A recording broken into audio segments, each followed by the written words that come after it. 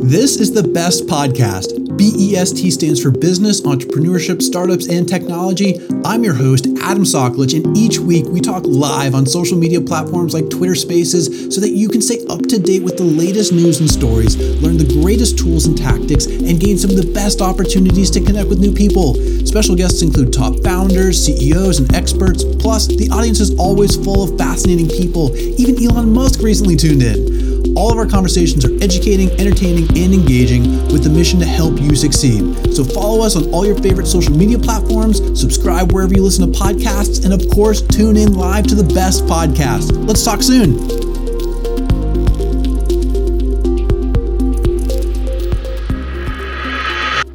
This is a truly exciting conversation, and I'll get into the introduction and we'll get started in just a moment. I want to give people a heads up, though. About halfway through, we are going to get this open up for Q&A, so get your questions ready. Go ahead, raise your hand if you're interested, and of course, show your love to Walter. Click on his account and give him a follow. But Walter, I know you're a busy guy. It sounds like you're going to be doing a lot of interviews. So are you ready to get started? You ready to dive in? Actually, I'm doing you, but I'm not going to do many interviews till the book comes out. I just love Twitter Spaces, and I always follow. I'm looking at all the people who've joined already, and most of whom I listen to. So this is not something I'm doing a lot of.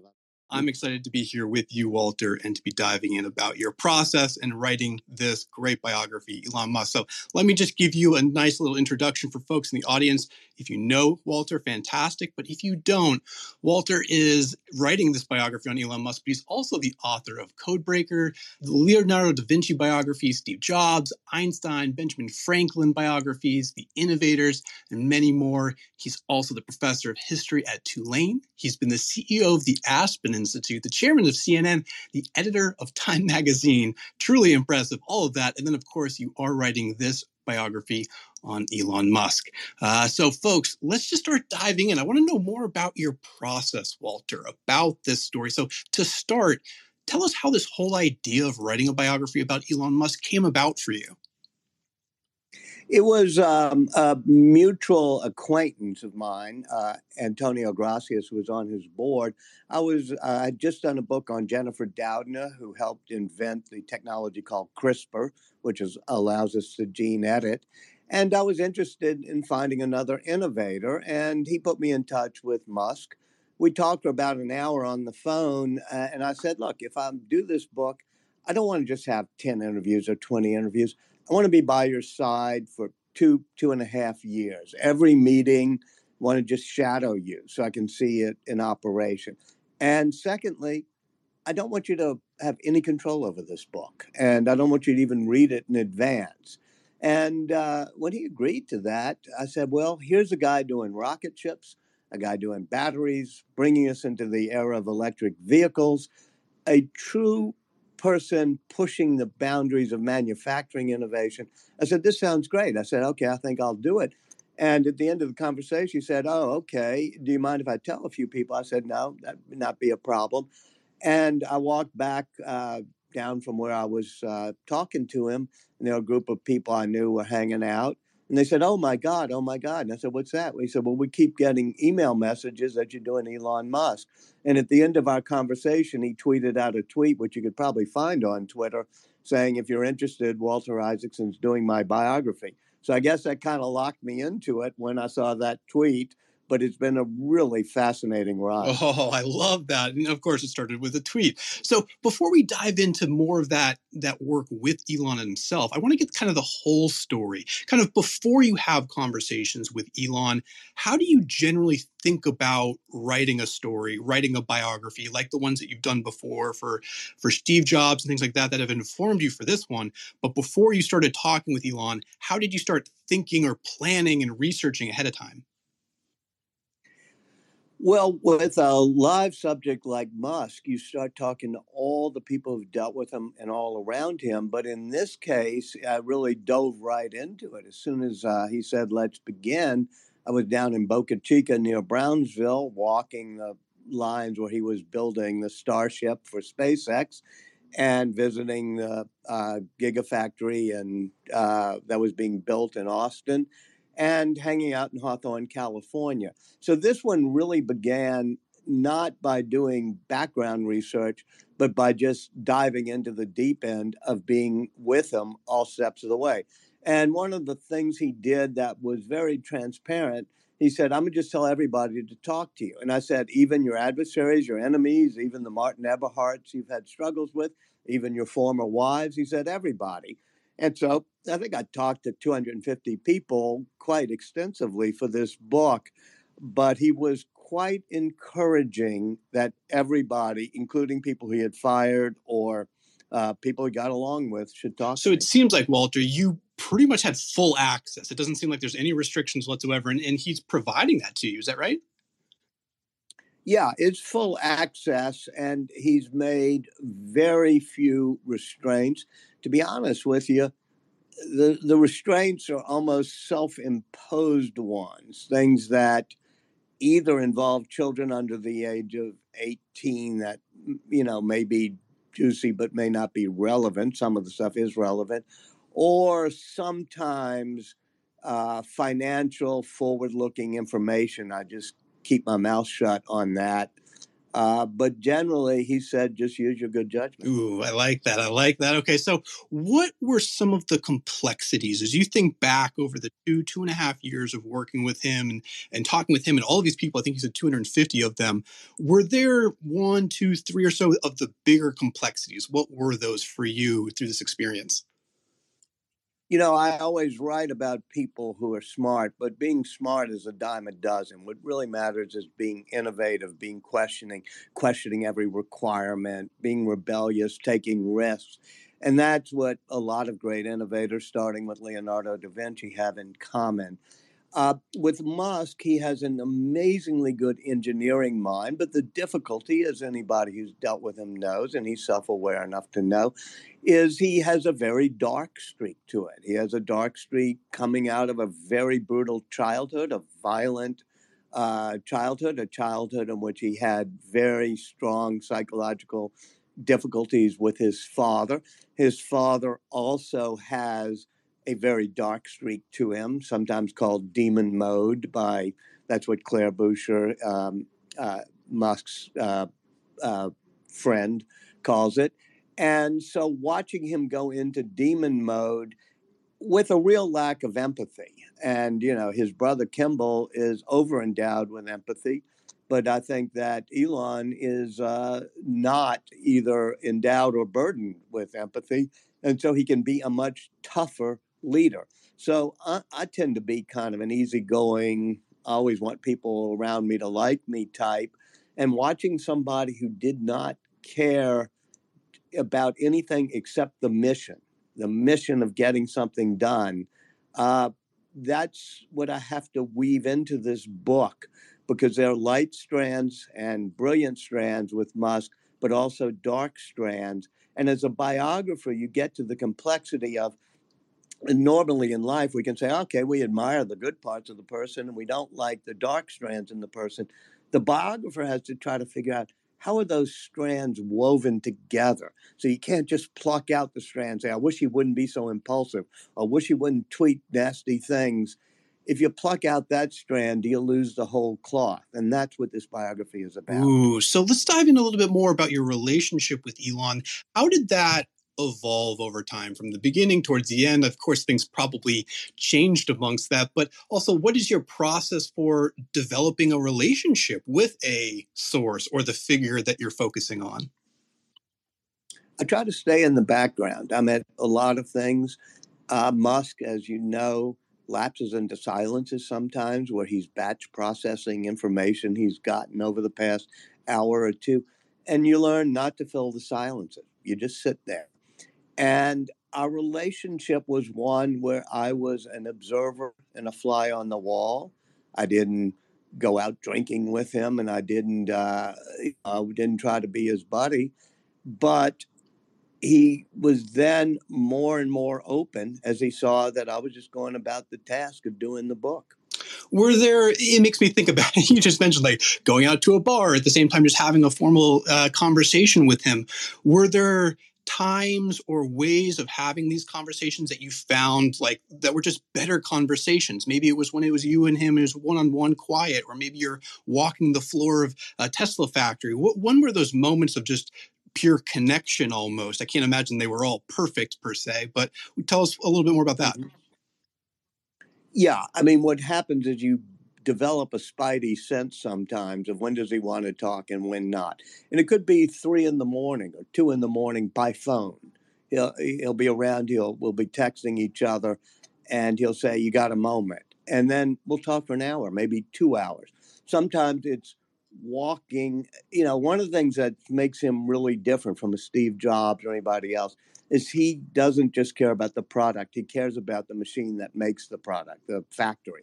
And so if you're walking in these big tents and Boca Chica where they're doing Starship, or if you're walking in Hawthorne or in Texas on the assembly lines, that's when if you just kind of let him think and process things, he might just start talking and telling stories. And then there'll be times we'll just be sitting in the conference room between meetings. I'll be quiet. And suddenly he'll start recounting stories. And that was the fun part because he's a great storyteller with a real sense of humor when he's in a good mood.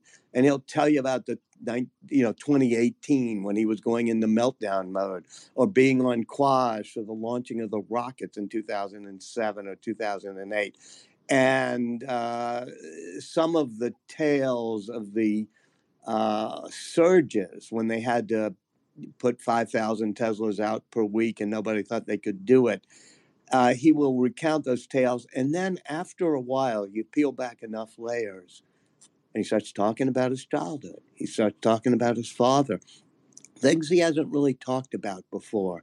And you realize that that's one of the keys, is peeling back that layer and letting him talk both about his childhood and his relationship to his father. So it sounds like there's a lot of volatility just in regards to having a conversation. And one, it's about his past and his childhood, and the next, it might be something pressing going on in his life. How do you handle the volatility going through following a person like Elon?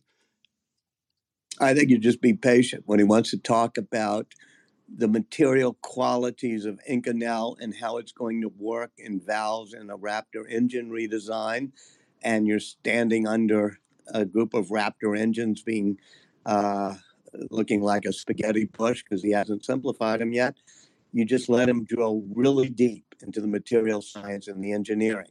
And then when he kicks back and gets reflective and wants to talk about being beaten up on the playground, and then you're connecting it a bit to owning the ultimate playground, which is what you and I are talking on right now, and Twitter, and you try to have him connect what it was like having to endure what happened to him on the playground and his face being smashed against the steps and what his father did afterwards.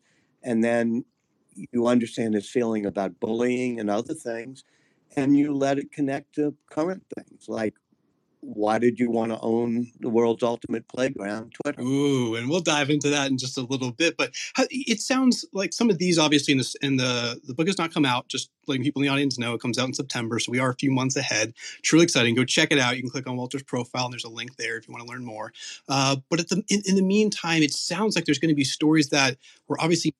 By the way, you can pre-order it. I don't want to be too much of a shill here, but it's available now for pre-order, and there are links on Amazon, Barnes and Noble, and your independent bookstores, and on my Twitter. That was profile. a perfect, and I was going to shill for you, actually, Walter. By the way, for folks in the audience at the end, I'm going to give away probably about 5 copies of the pre-ordered book. So if you are interested, send me a DM and I will hook you. I'll sign some for you too if y'all figure out how to do Awesome. it. So. Even better. Look at that. Thank you, Walter. So, folks, if you're interested, first come, first serve, send me a DM and I will send out 5 of those, gifting those to you guys. But let's keep going on because it sounds like you're going to also learn a lot about Elon that you didn't know before. Tell us a story that was surprising to you, right? It doesn't have to be necessarily sad or happy or any of those necessarily emotions, but what was something that was unexpected going through this experience that really surprised you? I guess the way that the childhood and the father shaped personality and how that affected his understanding of risk, how that affected his, I mean, he's almost addicted to risk, Kimball says. Peter Thiel said when I talked to him, he said most people he's worked with always try to avoid risk. Elon runs. Also in a desire for drama, both in his personal and in his professional life. He's somebody who feels most comfortable when he's ordered up a hurricane or a surge. All of that connects to events when he was young. And it's an important thing because America has lost the ability to take risks and do great manufacturing. And there's a dark quality to his desire to take risks. It means he shoots off rockets or has full self-driving that he's almost ahead of his skis on. There are many incidents in the book where he does things like kind of ignore the FAA when he wants to shoot up a Starship Heavy test.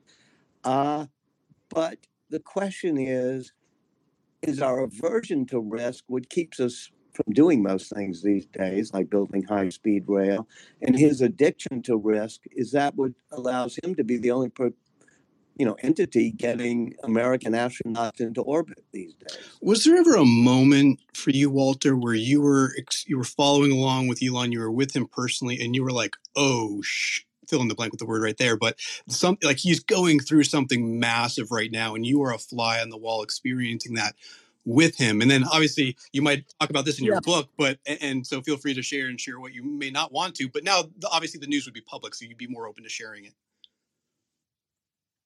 Yeah.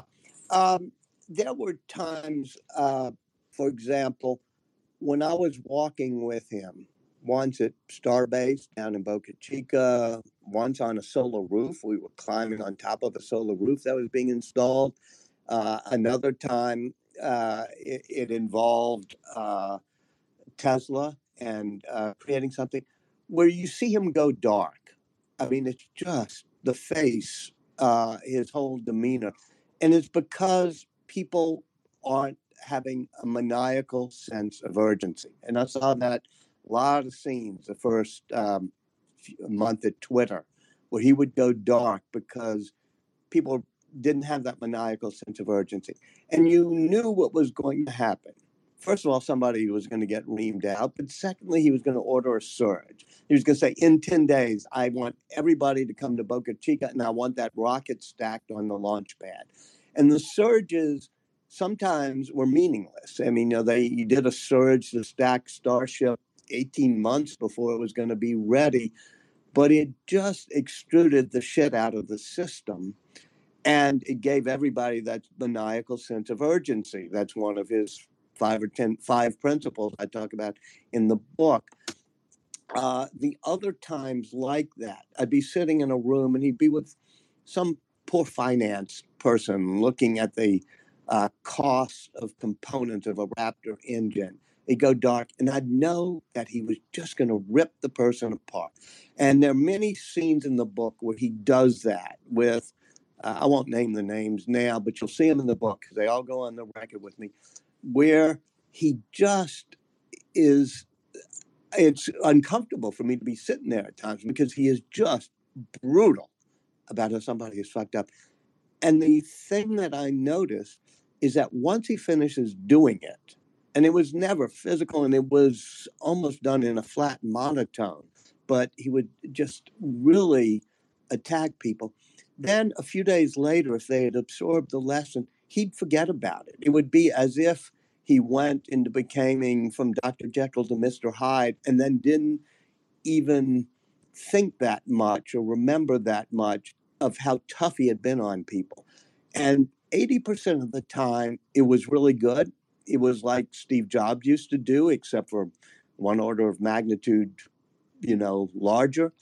80% of the time it was good, but 20% of the time it just made people afraid to give him bad news and that type of thing. So I try to show in the book those moments where he gets into intensity and how effective that can be, but also to some extent how problematic it can be. So when you are there with Elon in those situations, you're talking about, I can imagine you experiencing that as a person, right? But also while you're trying to document the situation, how did you handle those situations? Maybe when there is a volatile situation or something obviously very complex going on in Elon's world.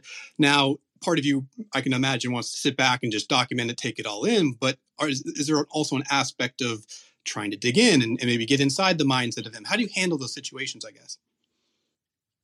Definitely try to dig in. And in quite a few cases, I went back a year later and revisited the incident to see what the outcome was.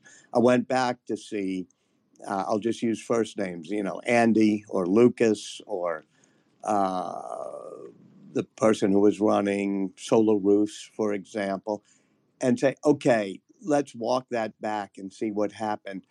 I also, had to just be an observer. I never intervened, but sometimes I'd ask a Gwen Shotwell, and I'd be told, the reason that young guy on finance screwed up is he just lost a child. His child died 2 weeks earlier. And I'd be tempted to go to Elon and say, you lost a child yourself, an infant child died.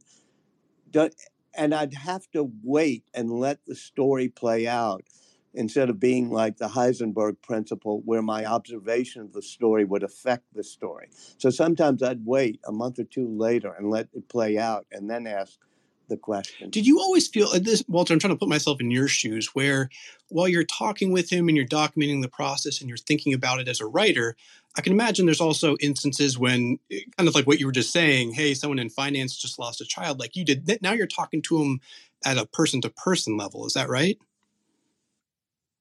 Yeah, but I try to make sure I'm there also as a reporter. I'm talking to him person to person, and sometimes I'll ask him abstractly about it, like, "What about the empathy? Whatever." And as I said a moment ago, I'm somebody who spends a lot of time caring that the people on this Twitter Spaces, that the people I'm having lunch with, that I try to be pleasing. And I noticed that Steve Jobs didn't do that. And he said, when you have the luxury, he was talking to me, of wearing a velvet glove and always speaking in polite ways that try to please people. But for me, if somebody does something that sucks, I got to tell them it sucks. And if they're a B player, I got to tell them they're a B player. Otherwise, I screw up all of Apple just because I'm trying to be kind to the person in front of me. Exactly the same thing Elon Musk said. He said, it's a form of egotism, meaning of my egotism, not his, that I want to, be too empathetic as opposed to caring about the whole enterprise, caring about the mission. And so this is a complexity in the book, which is we always think a lack of empathy. And here's somebody who's talks about having Asperger's and being on the autism disorder spectrum. We talk about a lack of empathy as if it makes you a jackass or an asshole or a jerk. But we also have to figure out what does it do to an enterprise to have somebody who's maniacally focused on the mission? And it's sometimes not a pretty sight, but he is the only person getting us into the era of electric vehicles. He is the only person shooting American astronauts into orbit. And that maniacal sense of urgency, I thought was going to destroy Twitter. I was there night after night where he fired 85% of the people. And I'm thinking, okay, whoa, let's see if it works tomorrow. And yet now Twitter Spaces is working and video is working and Rewind is working. So you have to balance that maniacal sense, that lack of empathy, with also a sense of mission that might get things done. Uh, Claire Boucher, Grimes, once said, "Demon mode. I just don't want to be around him when he's in demon mode. It's just so unpleasant." And then she paused and said, "But demon mode is the one that gets shit done." Wow, that's powerful. I've not also heard demon mode before. But let's go on that because you started touching on other folks that you've worked with. Obviously, you've written biographies on several influential figures like Steve Jobs and Albert Einstein, Leonardo da Vinci. So what do you believe sets Elon Musk apart from these individuals? What are those differences in your opinion? Well, let's take a difference from Steve Jobs. Steve Jobs loved design. Uh, But when he had designed something and thought the chamfers on the iPhone or the curves on the, MacBook Air were beautiful, he almost just threw it over a wall to China and said, okay, you manufacture it. What Musk does is he makes sure his engineers and his designers and himself have desks right on the assembly line so they can watch every time something happens and a red light goes off on the assembly line and they walk to the red, it's called, and you have an iterative process where the designers know how it works with manufacturing.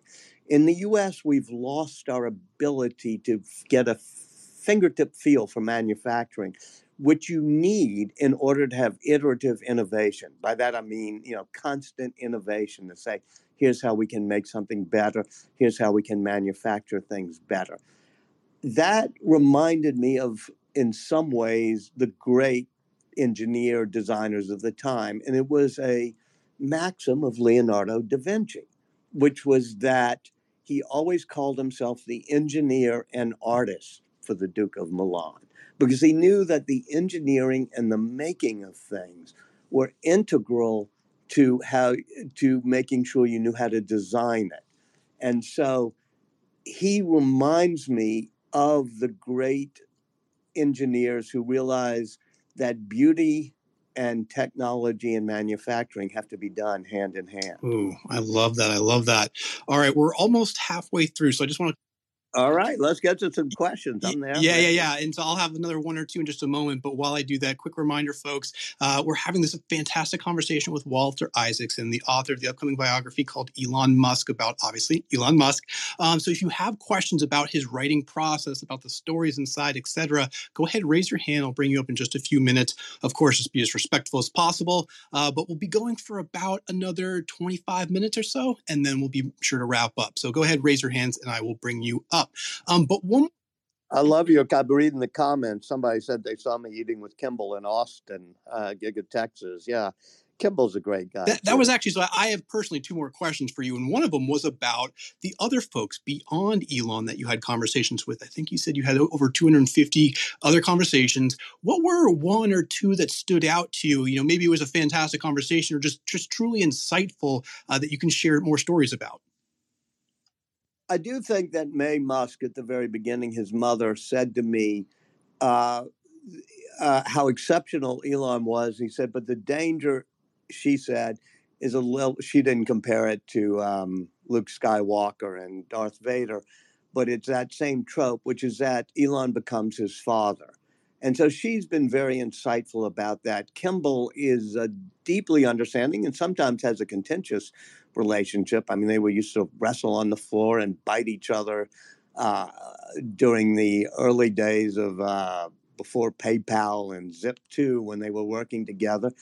Um, I did spend a lot of time talking to both Claire Boucher, who is deeply, deeply insightful about Elon and very loving. Likewise, Siobhan Zillis, as you know, is a manager at Neuralink and the mother of two children they share.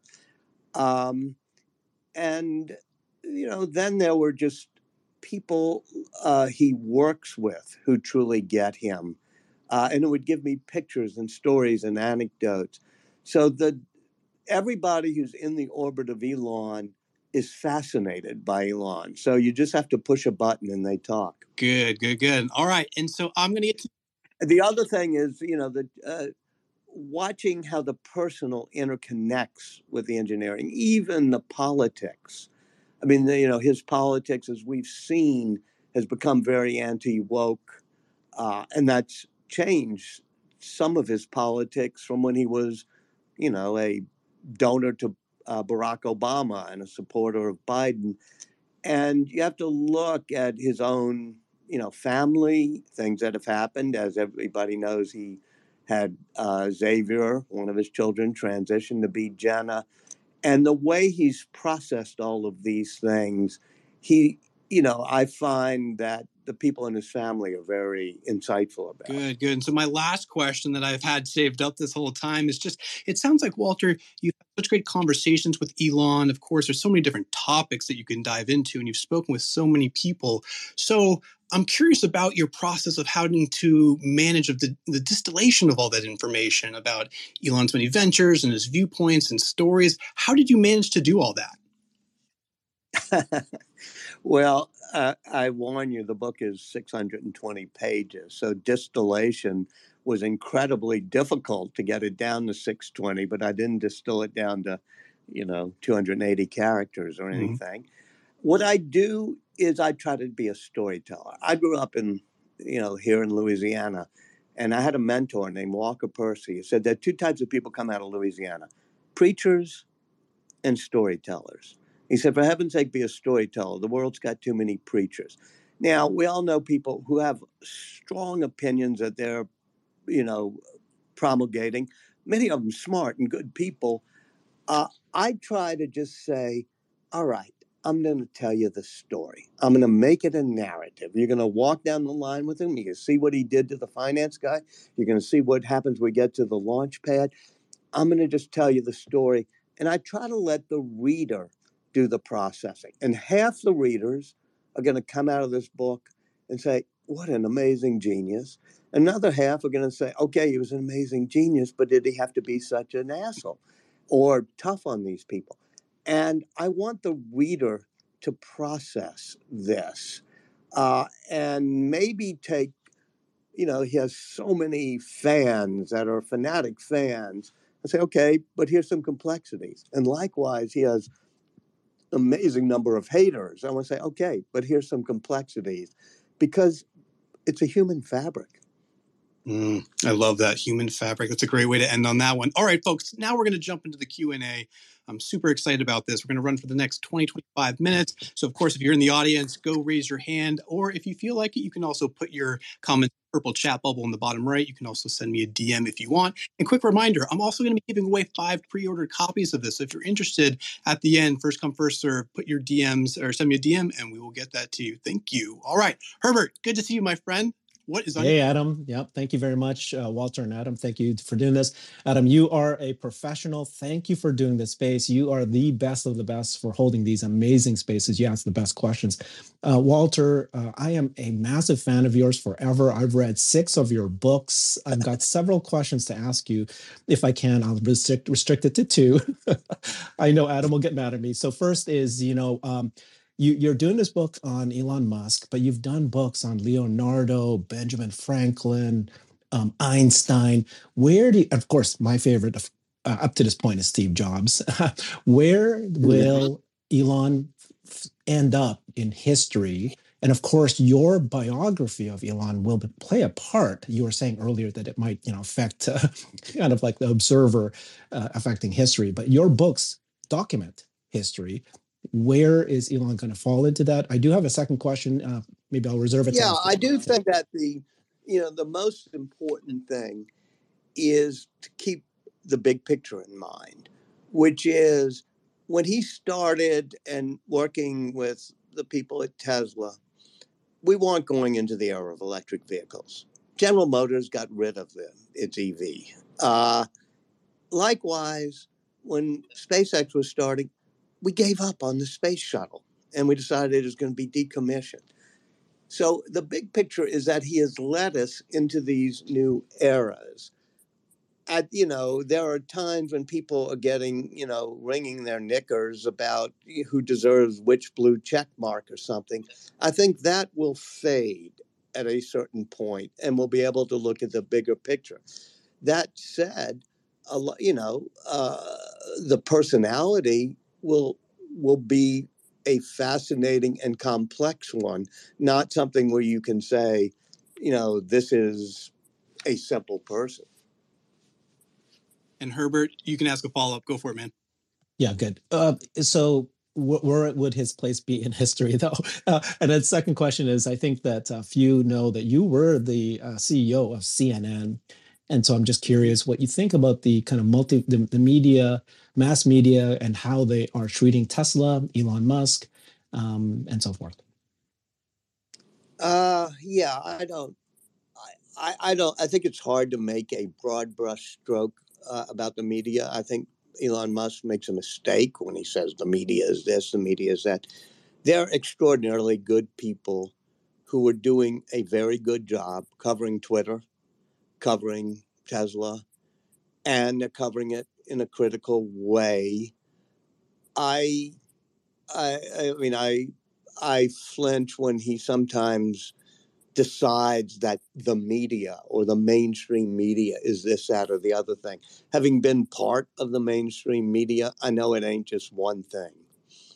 And I know that they're really smart, dedicated people who may have an opinions, but I think the beating up on the press, maybe I'm too defensive about it, is unnecessary. Thank you, guys. Thank you so much, Walter. Appreciate this opportunity.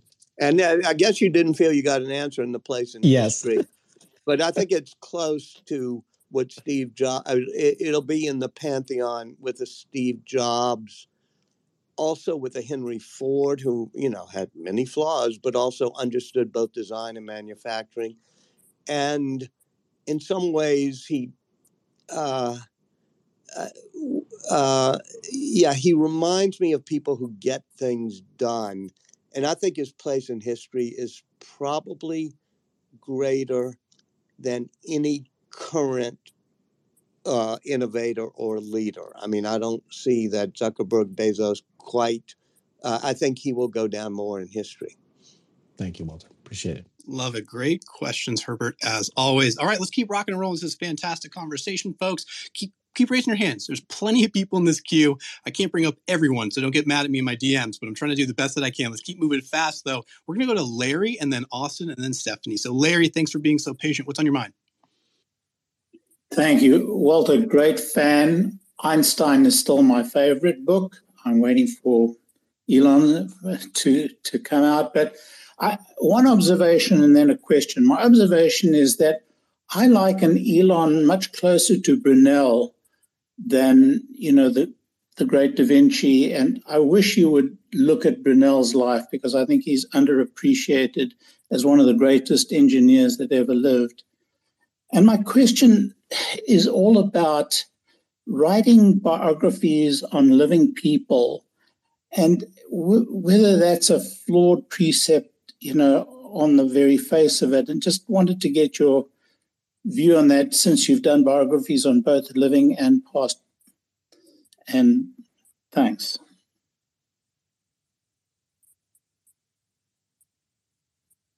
And Walter, you are on mute, just in case you're talking. All right. Yeah, I when I did Henry, I'll tell a little story. I did Kissinger, and in dealing with a living person, especially one controversial, takes a lot of energy. And I said, okay, next time I'm going to do somebody who's been dead for 200 years. And I did Ben Franklin, and certainly after Steve Jobs, I felt the same way. And I said, I'm going to do somebody who's been dead 500 years. And I went back and did Leonardo. But I do think it's important to write the first draft of history and the second draft of history. If you're not reporting on a living person, you're not sitting next to him watching that person in operation. We learned that from Boswell and being with Dr. Johnson, which is, yeah, there's a downside. Maybe I just have to tell the story, and people a century from now will say, how did he go down in history? Answer that first question.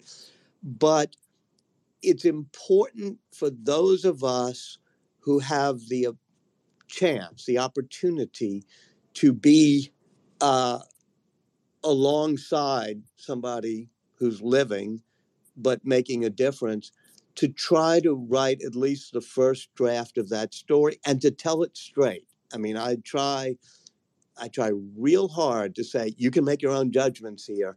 I'm just going to try to get it exactly the way I saw it and let other people, maybe in future generations even, process it.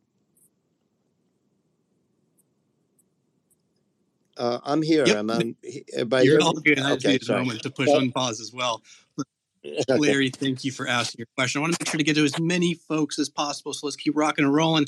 Austin, it's good to see you. Hey, Walter, it's Austin. It's good to speak with you again. Fan. People should go to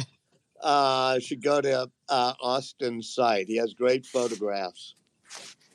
I appreciate that. Thank you. But I was curious listening to you talk earlier, about sitting in and stuff. I was curious if you could speak a little bit on kind of the process of, writing something as big as this. It sounds like a lot of it is just like being there and being in the moment. But then, after kind of going through a day or maybe a night, depending on, what Elon and his team are doing, what do you kind of do? Do you have kind of like a summary of the day recap? Do you, write stuff down as you're sitting there listening? What's your Yeah, no, process to I kind of keep all the information together? yeah, I mean, I report every hour and every day, and I keep a chronology, and I have thousands of pages of notes that are in chronological order. Like, all right, 6 p.m., Twitter conference room, looking at spaces and what he's going to do. And I have all my notes that way. And I organize them all chronologically. They're, you know, every interview, every scene. And then I tend to try to organize a book chronologically. Some historians like to jump around, but for me, everything is narrative. One damn thing leads to another. And so if you're writing about that night, he plays Elden Ring all night long and then decides at 5:30 a.m. to make a bid for an offer for Twitter. You also have to then know how that affects 2 days later when he's down in Boca Chica figuring out Starship. So the book, my notes are chronological and the book is chronological. And it may seem mundane, but, open up the Bible. It's got the best lead sentence ever written, which is in the beginning, comma. You got to do it from the beginning and make it chronological. And how much of the like the chronology of it makes sense, but how much of the information you're gathering is coming from being there in the moment, and then also kind of looking at an outside perspective? Like, how much of the book is kind of written in that sort of outside perspective of like, do you talk about what other other people say about him Well, and everything? absolutely. If I go through a meeting or I'm going through a surge or I'm on top of a solar roof or something, I'll then go back to, say, Brian Dow, who was then running Solar Roofs, who's on the roof with me. I'll say, okay, tomorrow I need to talk to you. And then a month later, I'll say, I need to talk to you. And I'll say, okay, what happened right before?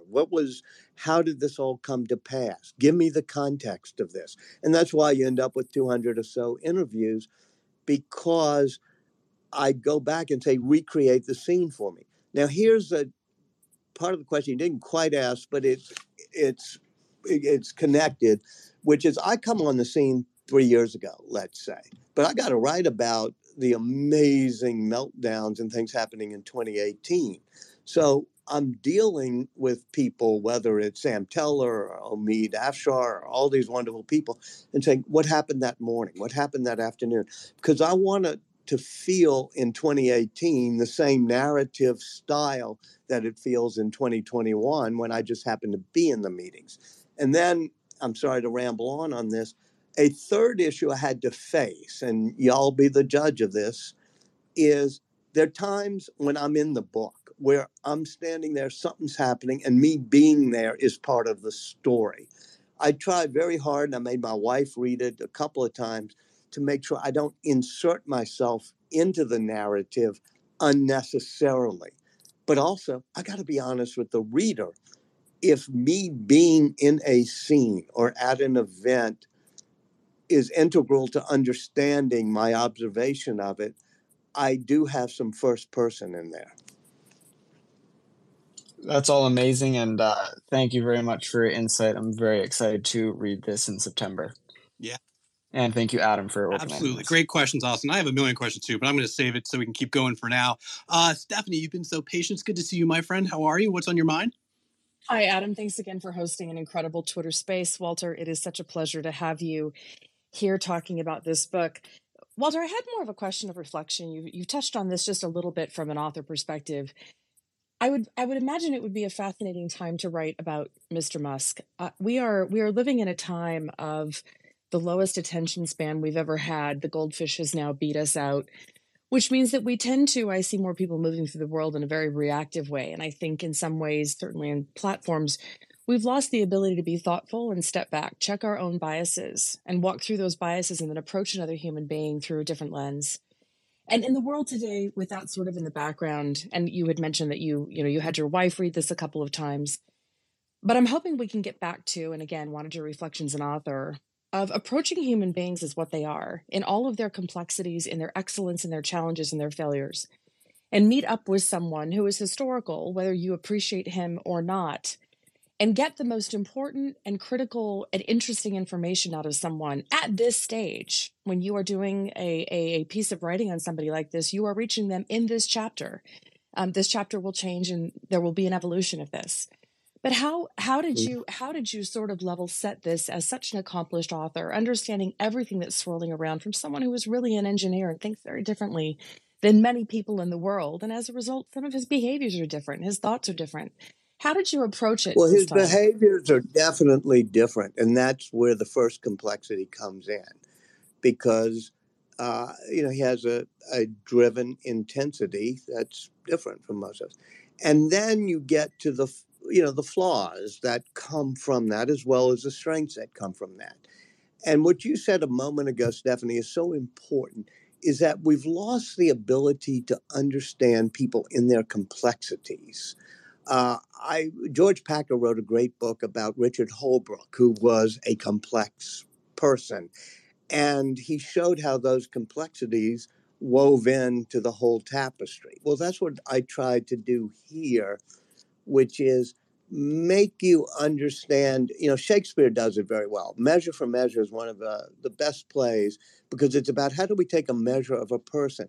And in the end, one of the characters, a woman, I'm forgetting the name, says, even the best are molded by their faults.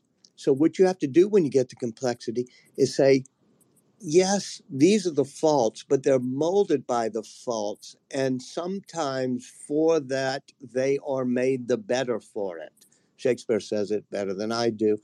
But that is what you're talking about, is us regaining the ability not to have hot takes on a person, but to have deeply layered takes on why this person has been so successful, but also has these complexities. Thank you, Walter. I appreciate that. Adam, thanks for having me. Yeah, absolutely. And so for folks, I'm also getting DMs. I'm getting a lot of messages as well. And so I do want to share one that I absolutely love. It's from a woman in the audience, and she asked that she's curious how Walter approached deciding to wrap up and end this book when Elon's story is so far from over. Walk us through your mindset on that one. That was really difficult. I've never, when I did Jennifer Doudna, who did CRISPR, I was thinking, okay, how is this going to end? And then suddenly her RNA technology helps create the vaccines that fight COVID, and she wins the Nobel Prize. I said, great, we have a grand ending. With Musk, it's more difficult, but what happened at the beginning of this year is Starship had its first test launch. He decided to start an AI company, XAI. The Twitter situation, he took it over, and it's all sorts of things in those chapters about what really happened behind the scenes at Twitter. But that all happened. And I thought that this was a good time to say, okay, let's pause and take stock. But clearly, there'll be other people, or maybe me, who will write, revised edition paperbacks, but then write the next chapter in Elon's biography. I love that. I love that, Walter. And so while we're talking about Twitter, and obviously while we're on Twitter and Twitter Spaces, it's a huge passion of mine. What was your overall sense of, as you have this behind the scenes perspective of Elon and everything that he went through, how did that change? How did that evolve from the moment you heard about it till today? And in a way, where do you see Twitter going in the future from Elon's perspective? I thought at the very beginning, when we were in April and in Texas, and he was acquiring the stock and then offered a board seat, I was with him, his brother, with Antonio Gracias, with Ken Howery, many people talking to him. And I thought, this is a really bad fit. He understands engineering, but he doesn't understand, human emotions as well. And he kept saying Twitter is an engineering challenge. I said, no, it's a human relation. It's a human social media thing. It involves advertising. It involves connecting with people's thoughts and emotions. So I thought this is not suited for him. And I do think that he has stepped on many landmines because it's not his natural skill set to, take a long time, be reflective, and understand how human emotions are going to be affected by things. On the other hand, his transformation of the engineering surprised me. I mean, on Christmas Eve, for example, he and his cousins, Andrew and James, are flying back to Texas, and they take a U-turn on the plane to go to Sacramento and decide on the spur of the moment to pull out the servers. It's an amazing scene in the book with Elon pulling up the tiles on the floor and clipping the cables when people say you can't move these servers. And I thought, okay, that means in January it's not going to work. And we did see things Super Bowl weekend where it was problematic. But watching the engineering, I was stunned by how assertive he was. And I was very glad when he, right after the Starship Monday, when they aborted the takeoff with about 14 seconds left, he flew to Miami, did an ad sales conference, meets Linda Yaccarino for the first time. And I watched this relationship evolve where he realizes she's got a feel for the stuff I don't, which is advertising and relationships on Twitter. And I said, okay, he's going to work his way through this, just as he did on other things. But it hasn't been. It's been a slog through a jungle with a lot of demons coming out during the march. Ooh, that's an interesting perspective that you just hit on. I never necessarily thought about that, but from a Linda perspective coming into this, and that would have been obviously after you were done with your book, and obviously it's going into publication and stuff like that, right? So that's not. No. I'm still hanging around with him this April while we're launching Starship, or he is hiring Linda Yaccarino, and I'm talking to her.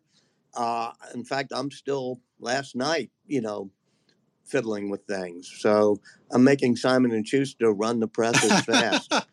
That's good to hear. Well, can you tell us a little bit more about that? Because I feel like this world is so excited to hear more about Linda, but we don't know anything about her. We're so excited to have her on Twitter. Well, I come from her world, and I've known her from way back. I think she worked at Turner. I used to work at what was once called Turner Broadcasting, which was part of Time Warner. So tell us won't go there. But she's a great person, and she just has a spunky, real feel for human emotions and how to have client relationships. And Elon, whether it's with Gwen Shotwell or many other people, Elon is very good at figuring out who's the right partner to fill in some of the things I'm not going to want to do. How do you think he's good at doing that? Is there something that you notice specifically that he does to figure that out?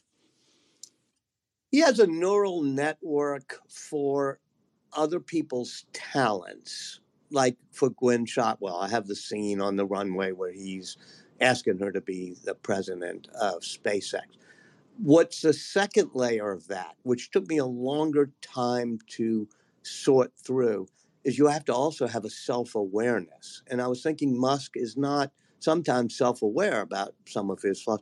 But then I realized, oh, yeah, he is. And it's an engineering problem for him. It's like, what components are missing and what's the best way to add them? And Linda's going to be just super and fun at this job. Good. Wow. Well, hey, folks, this has been a tremendous conversation. And Walter, I'm sure we could talk all day long, not only about the book and all the stories, but we don't want to give out too much. Of course, we want people to be able to check out the book. So quick reminder, the book is launched September 12th, I believe. So in a couple months, we've been talking and diving in deep about the process of Walter Isaacson's writing of the book and experiences and all the great stories. So I want to promote that, as well as I'm going to be giving away 5 pre-ordered copies of it. So if you haven't already, send me a DM and I'll get to the first 5, whoever was in my inbox already.